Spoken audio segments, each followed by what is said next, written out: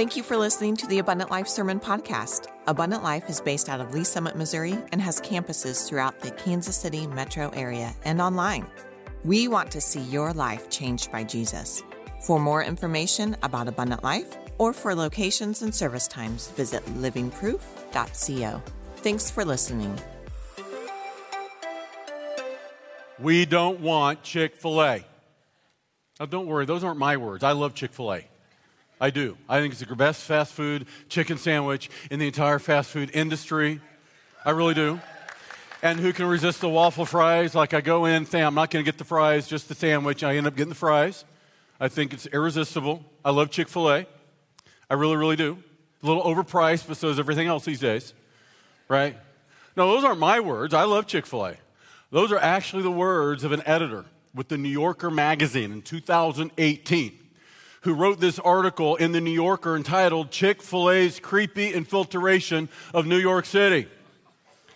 Really, what is so threatening about a chicken sandwich and a fast food franchise coming to New York City? Well, he shares what's threatening about it in the article. He wrote these words. The brand's arrival here feels like an infiltration, in no small part because of its pervasive Christian traditionalism.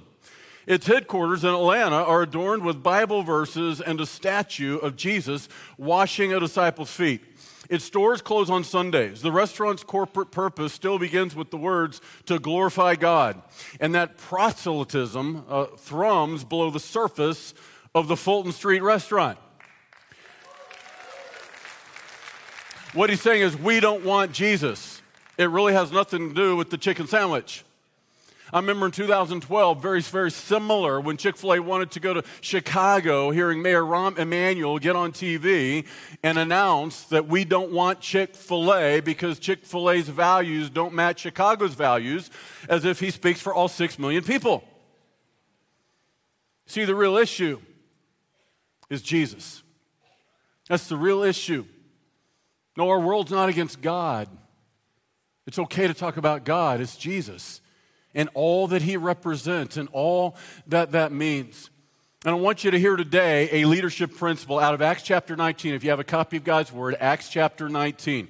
In Acts chapter 19, as we go through the book of Acts, we're looking at the principles of leadership. And we're pulling out the biblical principles of leadership from these early Christian leaders, this case with the Apostle Paul. And what we're going to learn today is this leadership principle. Spirit-led leaders live in the fear of God, not the fear of men. The fear of God, not the fear of men. It was CEO, founder of Chick-fil-A, Dan Cathy, when asked if he believes marriage is between a man and a woman. This is why they said, we don't want Chick-fil-A. Because as a Christian, he simply said, yes, I believe what the Bible teaches about marriage, that marriage is between male and female. By the way, that's what Jesus said in Matthew 19 and verse 4. As Christians, we follow Jesus, and that's why Christians traditionally have always believed marriage is between male and female. Now, when given the chance to recant and back up, like most people do when they're being threatened with being canceled, he instead doubled down. He said, guilty as charged. I'm a Christian. This is what Jesus said, and this is why I believe marriage between a man and a woman. See, you have a man here who's walking in the fear of God, not the fear of men. And you see this phrase over and over again in Scripture, the fear of the Lord, the fear of man. What does that mean? It doesn't mean we're scared of God as Christians, but it does mean that ultimately it's God who's in charge of our life. It's God to whom we've surrendered our lives, and God is God and we're not. Which means I'm here to serve him, not men. I'm not going to be controlled by people's opinion. That's the fear of man. And understand, the cancel culture is not anything new. It was going on 2,000 years ago, too. The early Christians were canceled, not because they worshiped Jesus, but because they'd worship only Jesus. They were canceled because they had a radically different sexual ethic and a world of promiscuity and sexual immorality and pornography. They had a radically different sexual ethic of monogamy and marriage. That's what Jesus was teaching. They lived in the fear of God, not the fear of men. And what the world needs today are Christians, again, who will live in the fear of God, not in the fear of men, not in the fear of public opinion or what people might say. And that's what we learned today from Acts chapter 19. Acts chapter 19 takes place in the ancient city of Ephesus. Now, what I love about the Bible is it is real people, real places, and real events that really happen. Krista and I had a chance many years ago to travel in the footsteps of the Apostle Paul, and we actually got to go to the ancient city of Ephesus, the ruins that are still there today. And it was amazing to stand in this very stadium behind us, a 25,000-seat theater that is mentioned in Acts 19 specifically, where there was a riot over Christianity. See, the nature of the gospel is it creates both revival and riot, and in this case, in the same city. And while we want to put the gospel on display in irresistible ways at Abundant Life, we're calling the next 2 years the Irresistible Campaign, because we want to put the gospel on display in irresistible ways. We need to remember that the gospel, the truth, is both irresistible to some, but it is reprehensible to others.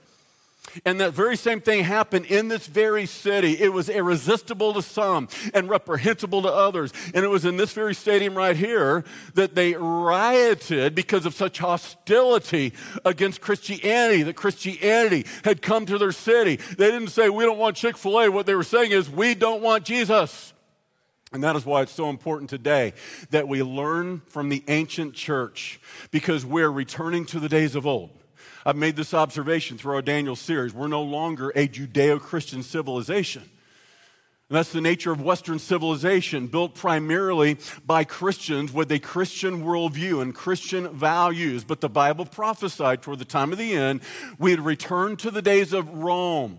We'd return to the days of Rome morally and culturally and socially, and we're seeing it happen today in the 21st century. That is why Jesus and all that he stands for can usher in such emotion and hostility. And this is what I want to talk about today. Listen very carefully. For the same reason the ancient Christians went to Ephesus, we're going to the crossroads of our city. For the same reason the ancient Christians multiplied from Ephesus to Smyrna and Pergamum and Thyatira and Sardis and Philadelphia and Laodicea, all around the ancient world known as Asia Minor, what was now Turkey. For the very same reason, we have this multiplying movement to multiply new gatherings and new places to reach new people who need Jesus.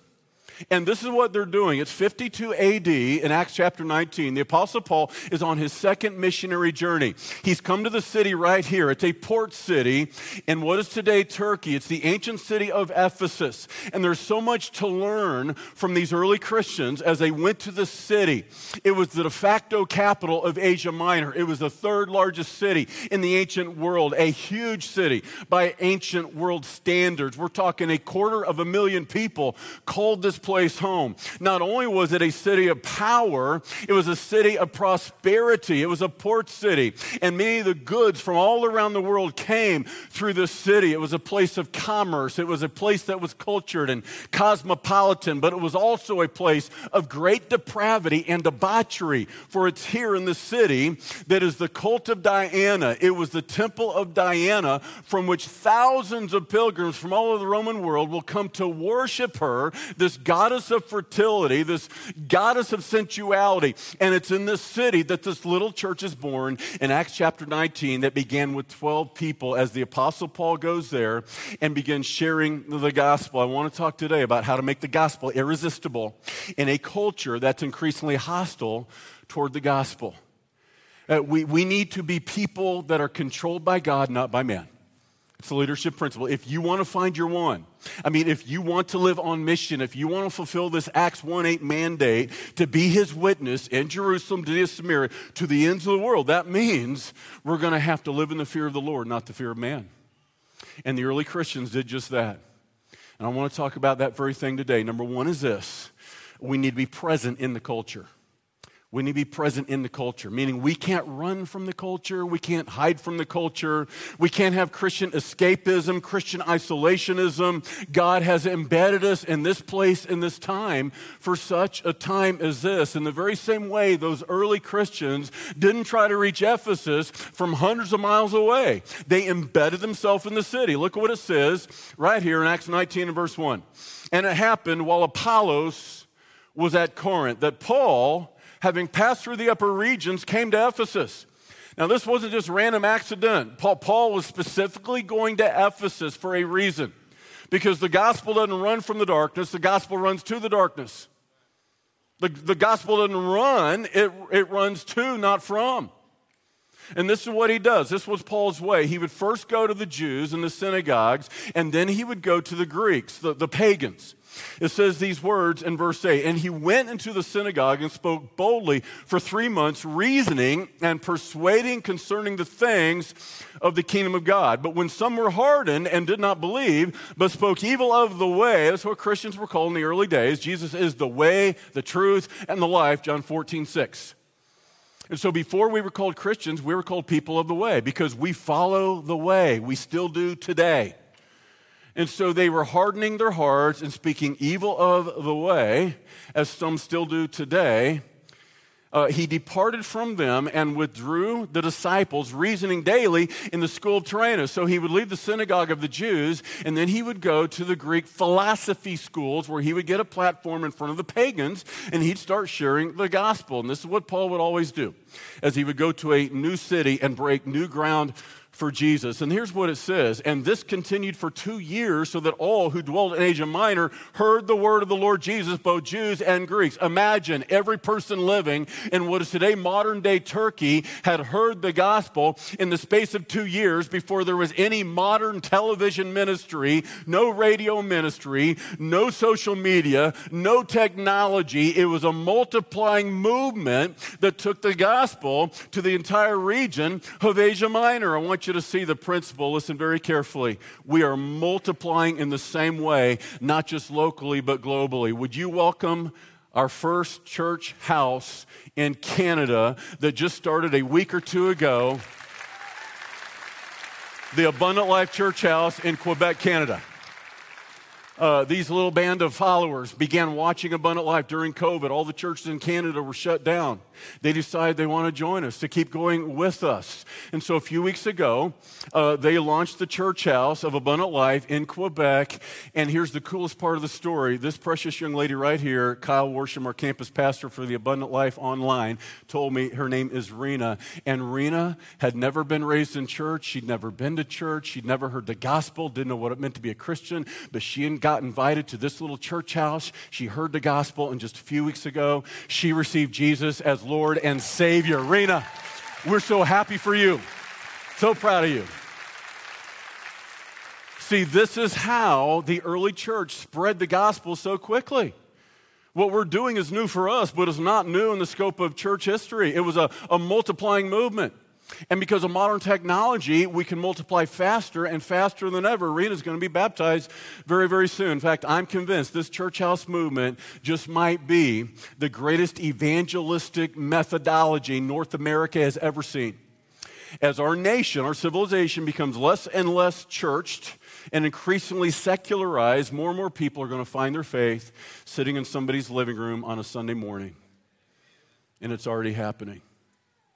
Now, I want you to see why we're in Quebec. Why are we going to the crossroads of Kansas City?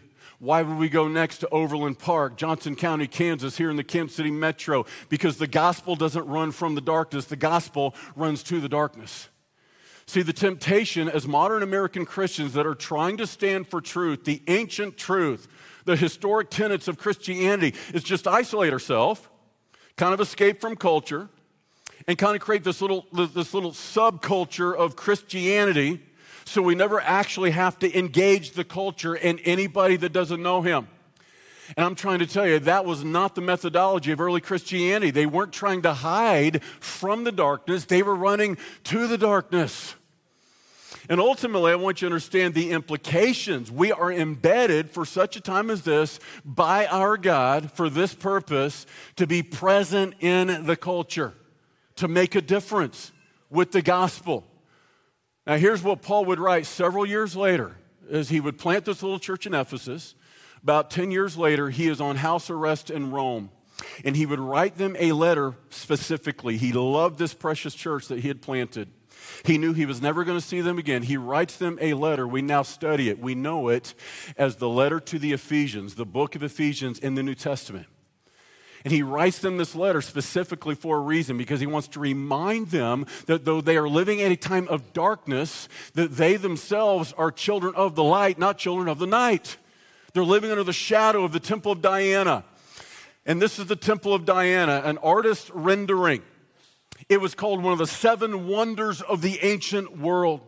450 feet long by 250 feet wide, 7 stories high, 127 columns holding the whole thing up. And it wasn't on the outside, it was on the inside. That what really mattered happened as thousands and thousands of pilgrims would come from all over the Roman world, where they would worship this goddess of fertility by ritualistic acts of prostitution and orgy, where they would give their bodies to these temple prostitutes, both male and female, in acts of promiscuity and immorality. They were worshiping this goddess known as Diana to the Romans, or Aphrodite to the Greeks, a multi-breasted woman. She's called the Lady of Ephesus. Now, church, we're far too sophisticated as modern American society to worship an idol like this, yes?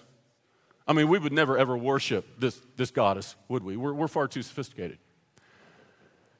No, the reality is we are. Well, the Temple of Diana was destroyed long ago. The spirit of a Diana is very much alive in modern American civilization.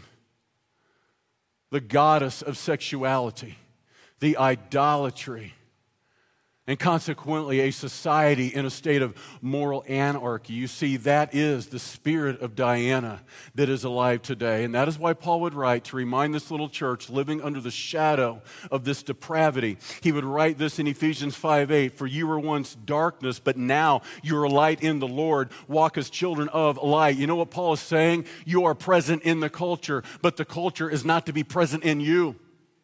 See, you are in the world to change the world, but you're not to let the world get in you to change you. I want you to see what he says in Ephesians 5:11, "Have no fellowship with the unfruitful works of darkness, but rather expose them." In other words, what makes Christianity relevant is that we are different. And only when Christians quit trying to be different has our message lost relevance. See, somewhere along the way, we thought to reach the culture, we would simply have to change the way we see. You know, it's kind of like when you walk into a dark room, you can't see a thing, but your eyes adjust in the darkness of the night, so you start to kind of see shadows in a dingy gray. And that's what's happened in modern American churchianity. So much of the time, over and over again, where we are in the culture to change culture and impact culture. Instead, the culture gets in us and impacts us.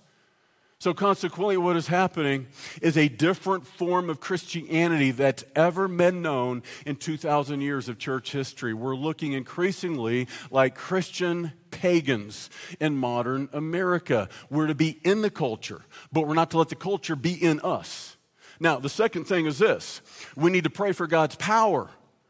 We need to be present in the culture, not run from culture, not hide from culture. But we need to recognize that this is combat. It's not allegory. It's real. And this is what happens next. As you look through the Acts chapter 19, we don't have time to go through the whole thing. I got to move really, really fast. But I want to give you kind of a high-level view of what happens in this remarkable chapter of Acts chapter 19. Now, God worked unusual miracles by the hands of Paul, so that even handkerchiefs or aprons were brought from his body to the sick, and the diseases left them, and evil spirits went out of them. The apostle Paul had the signs or the gifts of an apostle. God gave, according to 2 Corinthians 12 and verse 12, the apostles the ability to work miracles. because he wanted to differentiate the true apostles from all the false apostles, the counterfeit apostles. And so Paul said in 2 Corinthians 12:12, surely I wrought among you the signs of an apostle, which were these, signs, wonders, mighty deeds. This is what God is doing now. He's authenticating Paul's apostleship by his ability to work miracles. Now listen carefully. God still does miracles. Chad Glover talked about one just a week ago where little Harlow, who's the infant daughter of one of our pastors, Cody Gleason, was born with an eye condition. She came out of the womb with glaucoma. She was going to have multiple surgeries, recently goes into the operating room for a surgery. 10 minutes later, the doctor comes back and announces, I don't know what happened. I cannot explain it, but her eye is healed. She does not have glaucoma. I know what happened. Bunch of people were praying for Harlow. It's a medical miracle. God still does that, but listen carefully. While God still does miracles, nobody today can say, I have the gift of miracles. You know why? Because that's an apostolic gift. According to Acts chapter 2, you can't be an apostle unless you were an eyewitness of the life, death, and resurrection of the Lord Jesus Christ. Nobody today is qualified to be an apostle. That's why nobody today has the gift of an apostle, which is miracles. We need to pray for miracles. God still does them. But nobody today has the gift of miracles. Now, let's go on. Then some of the itinerant Jewish exorcists took it upon themselves to call the name of the Lord Jesus over those who had evil spirits, saying, we exorcise you by Jesus whom Paul preaches. What you have here is some wannabes that are watching the Apostle Paul cast out demons. And they're counterfeits, they're wannabes. And look at what happens next. It says also there were 7 sons of Sceva, a Jewish chief priest, who did so. And the evil spirit answered and said, Jesus I know, and Paul I know, but who are you? Can you imagine? This evil spirit speaks back. And I know we live at a time in Western civilization that we try to take the supernatural out of the Bible and try to put everything through a naturalistic lens, but we need to remember we live in the realm that is seen, and we also live in a realm that is unseen. There is the spiritual realm, and there is the physical realm, and every single day these two interact. Yeah, according to Ephesians 6:12, we wrestle with the demonic daily. And what's happening here? You have a counterfeit who's trying to wrestle with the demonic, and the demon talks back and says, Jesus I know, Paul I know, but who are you? Let me ask you, is your name known in hell? I want my name to be known in heaven, yes, most of all. But we ought to want to be a threat and a danger to the enemy. And when you become a danger to the enemy, your name is known in hell. Now, if you're just a POW, a prisoner of war, and you're no threat to the enemy, he doesn't know your name. Let me ask you, do the demons back up when they see you coming? They did when they saw Paul coming. And I want you to see that is why we need to pray for God's power. Because this is not natural. This is supernatural that we're asking God to do, unexplainable. It says, in the man in whom the evil spirit was leaped on them, overpowered them, and prevailed against them, so that they fled out of that house naked and wounded. This became known both to the Jews and Greeks dwelling in Ephesus, and fear fell on them all, and the name of the Lord Jesus was magnified. I want you to see, church, the real enemy is never someone we can see, but rather the one unseen behind the scenes. We need to look at our world not just through our physical eyes, but our spiritual eyes, to see what Jesus sees.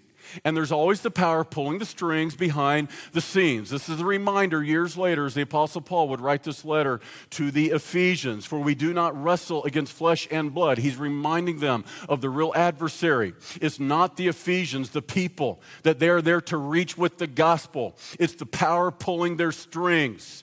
We wrestle against principalities and powers, against rulers of darkness of this age, against spiritual hosts of wickedness in heavenly places. And church, I'm convinced more and more, as we look back over the last 20 years, the radical changes that we're seeing in our world today cannot be explained any other way except a satanic spirit that has been released on our nation. There's no other way to explain it.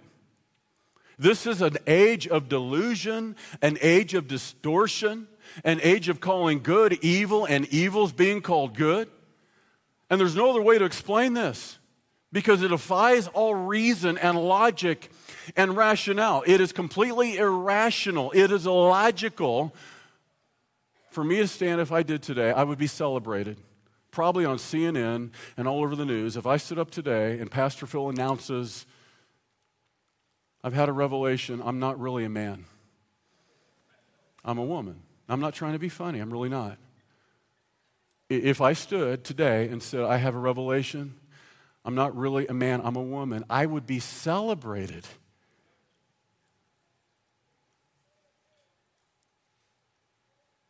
It's not possible scientifically. This is an opinion. It's just facts. It's known facts. Gender is not driven by hormones. It's driven by chromosomes. You can trade your hormones, but you can't trade your chromosomes. It's DNA. But think about the implication. For me to say that's not possible, I'm the one that's hated. I'm the one that's crazy. What's happening is illogical. It can't be explained except we're returning to the days of Rome. We are returning to the days of Ephesus, the days of the Ephesians. There is a spirit that has been unleashed on our civilization. We need to remember that there are cosmic powers pulling the strings behind the scenes. That's what Paul would remind the Corinthians. He says, but even if our gospel is veiled, it is veiled to those who are perishing, whose minds the God of this age has blinded, who do not believe, lest the light of the gospel of the glory of Christ, who is the image of God, should shine on them. Paul's reminding us that people who do not believe the gospel, people who do not believe the truth, it's not simply that they're bad people. They're not always bad people. They're blind people. They've been blinded spiritually. They can't see the truth because Satan has blinded their mind. He's lowered the veil over their eyes so they cannot see the light of the gospel. In the same way, if you walk into a bedroom on a sunny day and you pull down the blinds, it's going to darken down that room. You know what?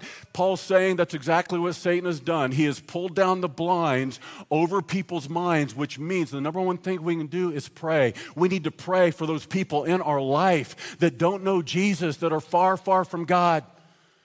And that's what they were doing in Ephesus. Now there's a third thing, is this. Process the gospel with compassion. See, it's really easy to denounce everything that's wrong in our world. That's no problem. If you don't have the veil over your eyes, it's easy to see everything that's wrong. But church, I'm telling you, too much of the time, we have the right position and a really, really poor disposition. And I will promise the Apostle Paul did not show up Ephesus and preach on a street corner and start shouting at people, telling them they're evil. When you die, you will fry. God hates you and has a horrible plan for your life. No, that's not how it happened. What you see is revival take place because Jesus is becoming living proof of a loving God to a watching, dying world, and it's happening in Ephesus. Verse 18, and many who believed came confessing and telling their deeds. Imagine such revival that men who used to visit the temple of Diana and the neighborhood brothel and the prostitutes, they come confessing openly, I have sinned, but I am repenting of my sexual sin. I'm turning now to Him. That's revival. That's what was happening. Look what it says here in verse 19. Also, many of those who'd practiced magic and brought their books together and burned them in the sight of all, and they counted up the value of them, and it totaled 50,000 pieces of silver. You had this city full of people who were practicing black magic, occult magic, witches, pagan, Wiccan. Do you know what I'm saying? Paganism is making a comeback. Witchcraft is making a comeback. Here you have these ancient pagan witches bringing their cultic books, repenting of their sin, and burning them. You talk about revival. God is radically changing the hearts of these ancient pagans. And He's still doing it, by the way. So I was talking to a young man in our church this past week by the name of Adam Hall, an amazing story. Tragically, his fiancée died recently, a young lady, by probably 30 years of age, very, very tragic. and she's now in heaven. But here's what came out of that because of what happened. He was able to connect, because of his fiance's death, to another young lady that was kind of a friend of a friend. This young lady was a practicing witch, modern day pagan, a Wiccan. And because of this young lady's death, it fostered a gospel conversation and a series of conversations where this young lady, like these ancient pagans, this young lady has denounced her Wiccan pagan religion and has come to faith in Jesus Christ. Hey, I'm trying to tell you, as we read this ancient text about the early Christians, this isn't just what God did then. He's doing it now, over and over again. For those that want to engage the culture and not run from the darkness, but run to the darkness and pray for God's power, because it's always God's power that wrenches someone loose from the distortion and deception of Satan. But listen very carefully, we have to learn how to do this well. And frankly, we don't always do this very well. Our purpose is to win hearts, not arguments.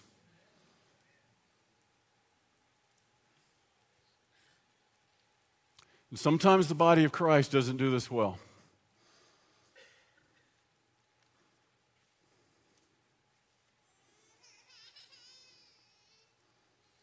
I had something I was going to say about all this. I'm not going to get to now. I'm not going to finish your outline. In God's providence, as I turned these notes in on Thursday, I thought I knew what I was going to say about this, but something happened last night. I changed my mind.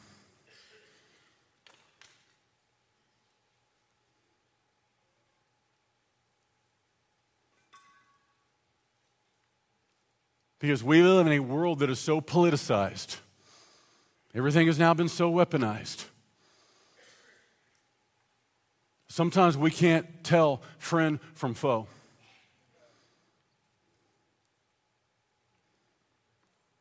And instead of having a spirit of compassion, we quickly turn to a spirit of condemnation. Now, we're defenders of truth at Abundant Life. We're not going to back up on the truth, the timeless truth of God's Word. But it's not enough to have the right position if you have a hateful, demeaning disposition. Make no mistake about it, an openly gay or lesbian lifestyle is not compatible with Christianity. But neither is the man who claims to be a Christian, but he's looking at pornography. Neither is the young lady who claims to be a Christian, but she's sleeping with her boyfriend, she's not married.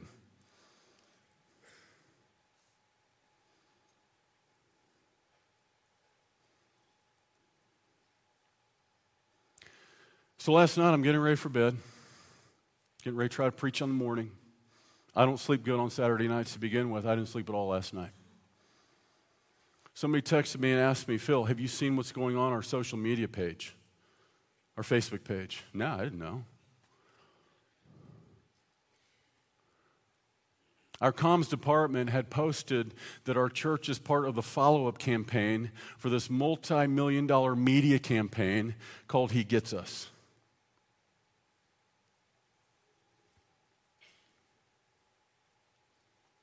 Boy, I didn't see this coming. So for those of you that don't know what that means and don't know what it is, let me explain. $100 million media campaign targeting the millions of Americans who don't know anything about Jesus. And the idea would be that they'd want to know more about Jesus. These commercials that you're going to see tonight for the Super Bowl, they're not meant to answer the question, who is Jesus? They're meant to get people asking the question, who is Jesus? They're not meant to answer that question. They're meant to get people to ask the questions, and then as they click on the links, they get connected with a church like ours that can tell them who is Jesus and share the gospel with them. So a few months ago, I was approached by two men in our own church that have been a part of this campaign, very instrumental. I agreed to be a part of the follow-up for our church. Like, who wouldn't want to have gospel conversations with people that are far from God? Yeah, I'm in. I didn't look at any of the commercials ahead of time. They weren't ready. Didn't look at any of the ads. Didn't feel like I need to. I know who these people are. They're not heretics. They're Bible-believing Christians. I know of the people that are funding this. We're talking about the Green family, the Hobby Lobby family, the same family that gave us the Bible Museum in Washington, D.C. We're talking Bill High and the Signatory. These are people who believe the right Jesus and believe the right gospel. They are not heretics. They're not trying to promote a false Jesus. Now, some of these commercials, man, if I were doing the commercial, I wouldn't have done it that way. Because these commercials have framed Jesus as a man. These commercials are meant to frame Jesus in his humanity. Church, listen carefully. That is not heresy. Jesus was a human. He was a human. He wasn't just a human, but he was a human. It is not heresy to say Jesus was a man, and as a man, he went through all the things we do as humans. He gets us. All that is Hebrews chapter 4 and verse 15. It says, we have not a high priest that cannot sympathize with our weaknesses, but was in all points tempted as we are, yet without sin. The implication of that verse is as a man, he gets us. He knows what we go through in his humanity. And so people begin lobbing grenades at each other and calling the people behind this ad campaign heretics that don't even know what heresy is. It's not heresy to frame Jesus as a human. He was. Do you know the first heresy the early church encountered was not the heresy to deny his deity, it was the heresy to deny his humanity. It was called Gnosticism. The Apostle John spoke into this very thing in 1 John chapter 4. He said these words, "Who is that spirit that denies Jesus Christ is come in the flesh?" He's not of God. He's Antichrist. One of the tenets of the historic Christian faith is that Jesus was fully God, fully man. So now we've got people in the body of Christ calling others heretics for emphasizing Jesus' humanity. It's heresy to say Jesus had anxiety. In his humanity, he had anxiety. Have you read the story of the Garden of Gethsemane? He was under such anxiety, he sweated sweat droplets of blood and sweat. Oh, it's heresy to say he was a refugee. Have you read his story? His family fled to Egypt, homeless. He was. It's part of his story. Now, here's the deal. I'm just going to be gut level honest with you. I always will. I will never sidestep anything. I will never try to pretend all's well in paradise if it's not. You're going to get the truth at Abundant Life. This is a leadership study. Okay, leadership principles from Abundant Life. Leadership principles from the Apostle Paul. I've gotten used to not knowing who my friends really are, who's really for me, who really supports me. I've got used to that. It's part of what comes with the leadership God's given me. I get it. Leadership principle from the Apostle Paul: get shot from all sides. Put your big boy pants on, go to work. I hear people say things about our church. I hear people say things about me personally that don't know anything about us. I hear people say, well, we've watered down the word and we've compromised the word, and people don't know anything about us that say those things. Let me tell you why. Because our church is very, very large now. In fact, we might be, I don't know for sure, the largest church in the Kansas City metro, which means our church is an easy target. I'm an easy target. We're an easy church to hate on by those who hate God, and sometimes those who say they do.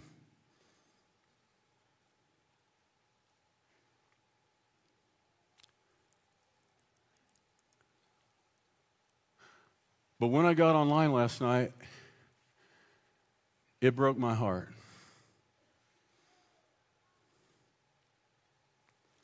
To see members of our own church putting our church on blast. Well, how can we align with this heretical movement?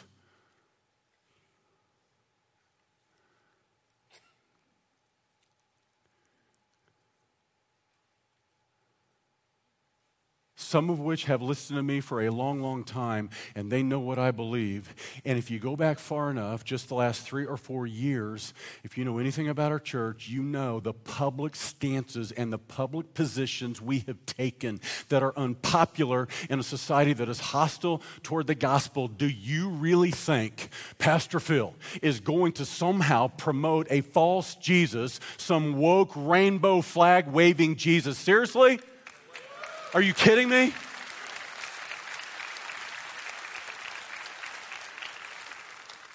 Now here's what I know. It's a time of fear. You talk about the fear of man.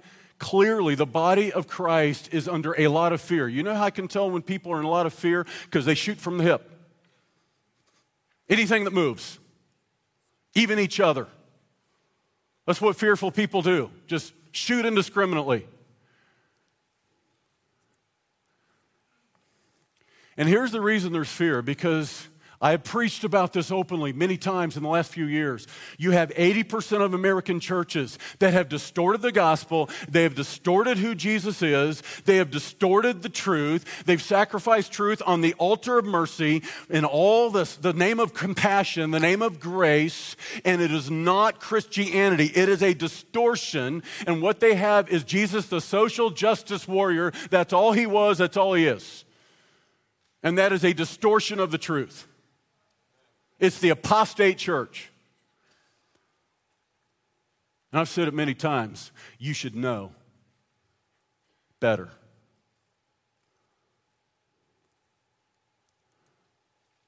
And some of these people have my cell number. All you got to do is call and say, Phil, this seems weird. Like, Abundant Life wouldn't normally partner with this. Why are we is there more I don't know? If we read the rest of this chapter, check it out. That 25-seat theater became the place of a riot. The silversmiths gathered there. You know why? Because Christianity was so altering the religious fabric of that city that people were no longer buying their silver idols. They were losing money. And so one of them incited all the others to gather in the stadium, and it was there they worked themselves into a frenzy. Check this out. The stadium is no longer physically where people gather. It's social media. That's the stadium where now people gather and they work themselves into a frenzy and riot over things that don't matter.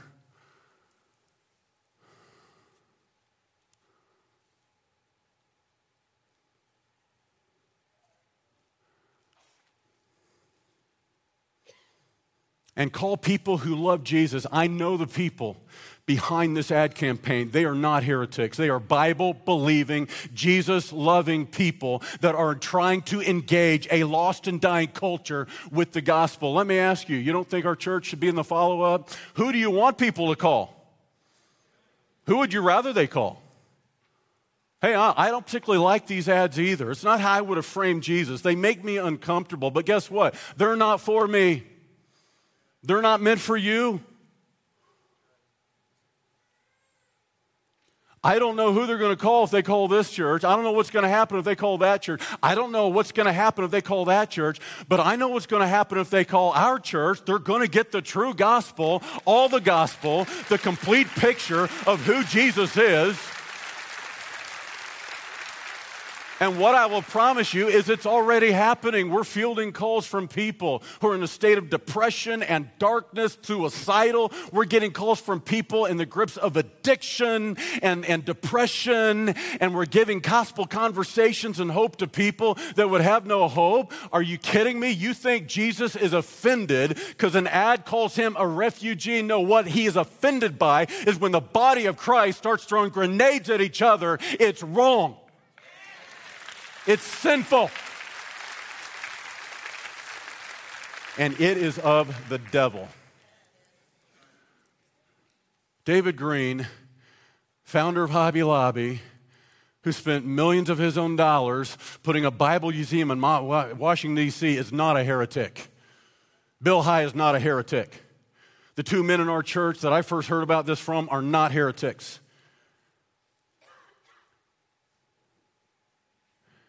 And your pastor certainly isn't.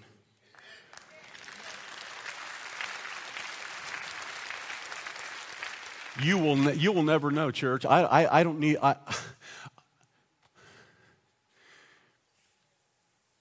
You will never know.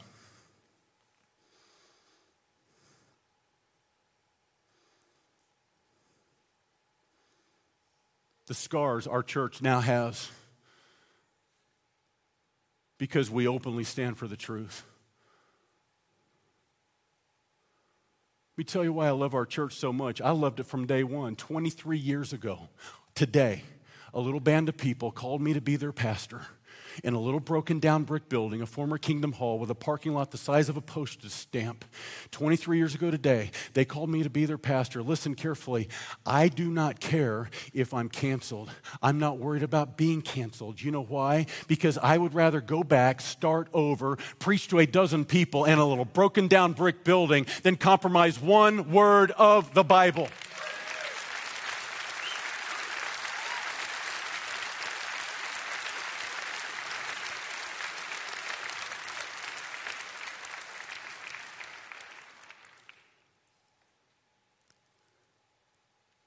To see people that I have pastored for years and years that ought to know better. Look, I'm used to taking shots. People say things about us that aren't true. No accountability.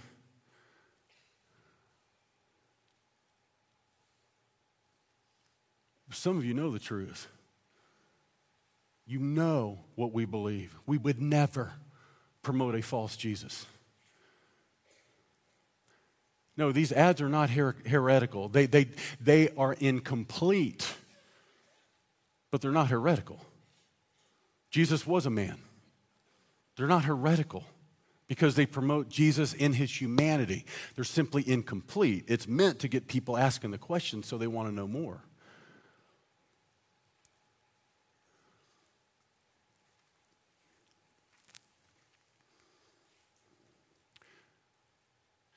What this has shown me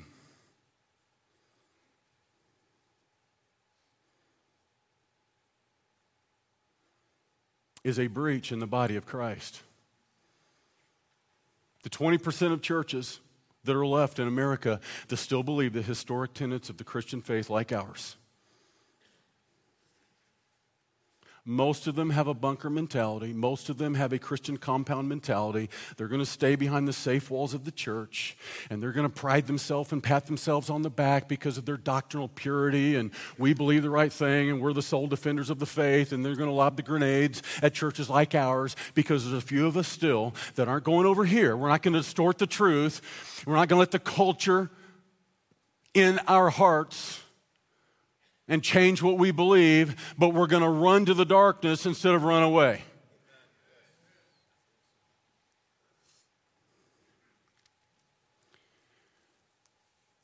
And my last point was this: we need to prepare for persecution.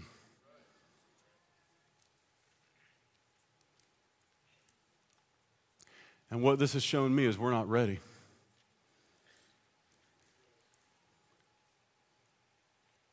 Christian persecution is coming to Western civilization. You want to talk about hate? Hatred?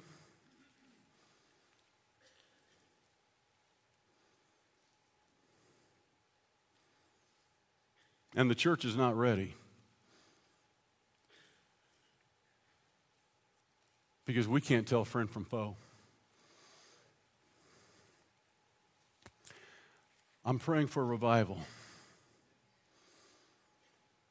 I'm praying for a move of God, even tonight in this Super Bowl. And you can criticize our church and your pastor for being a part of this He Gets Us campaign. Go ahead. You have a right to your opinion. Not going to change it. But I will absolutely promise you, if I do not get to sit down one time and watch this Super Bowl because I'm so busy answering the phone because so many people want to know who Jesus is, I will count it a win. I will count that a win.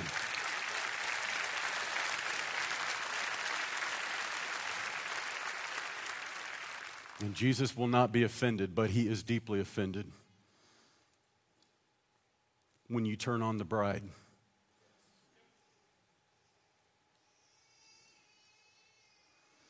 Wherever you are in the world, I want to invite you to get on your knees with me. Blue Springs, Independence, church houses everywhere, right here in Lee Summit. We need to get on our knees and repent. And pray that God might send revival.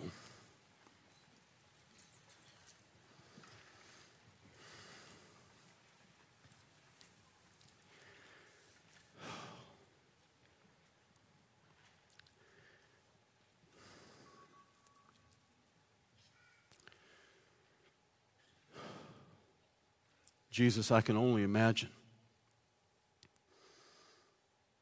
what you think and what you feel when you look at the modern American church.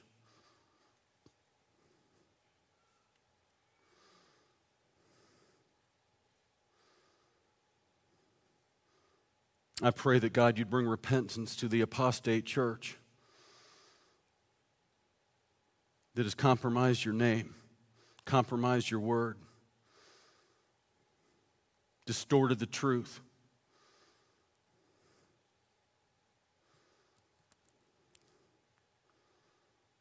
But God, you would grant repentance to churches like ours.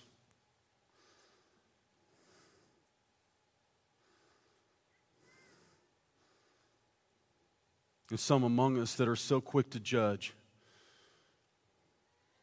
make snap decisions, declarations, without even trying to understand or listen. Announce condemnation. Call each other heretics.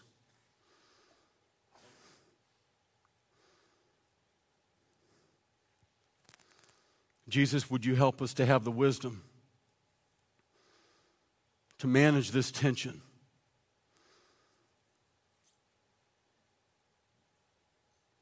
In a civilization that's increasingly hostile toward the gospel, help us to know how to be living proof of a loving God to a watching world.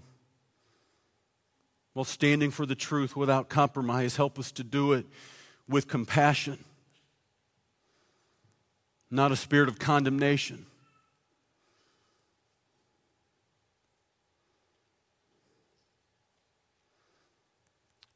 God, as you did in Ephesus many years ago, would you do it again? Right here in our city and around the nation, in every community. We're praying for thousands and thousands and 10,000s and 10,000s and 10,000s and thousands of people who are hanging over hell by a thread at this very moment.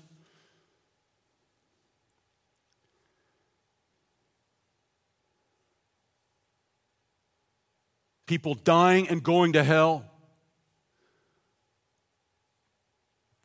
while the church bickers and fights.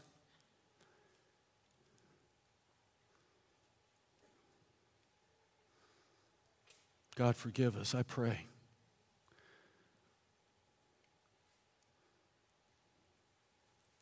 That you would help us to be the bride you've called us to be at Abundant Life.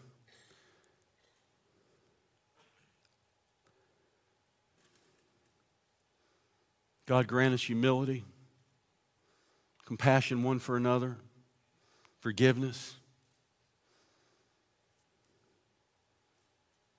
to be living proof of a loving God in these dark and desperate times.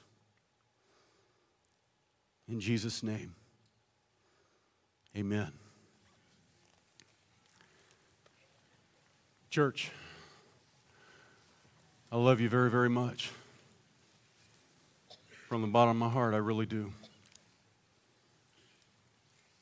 Love you very deeply, and I hope you have a super blessed Sunday. God bless you. Thanks for joining us today. If you enjoyed today's podcast, be sure and subscribe and share with a friend. We hope today's message inspired and challenged you. Let's go be living proof of a loving God to a watching world. For more information about Abundant Life, visit livingproof.co or follow us on social media at Abundant Life LS.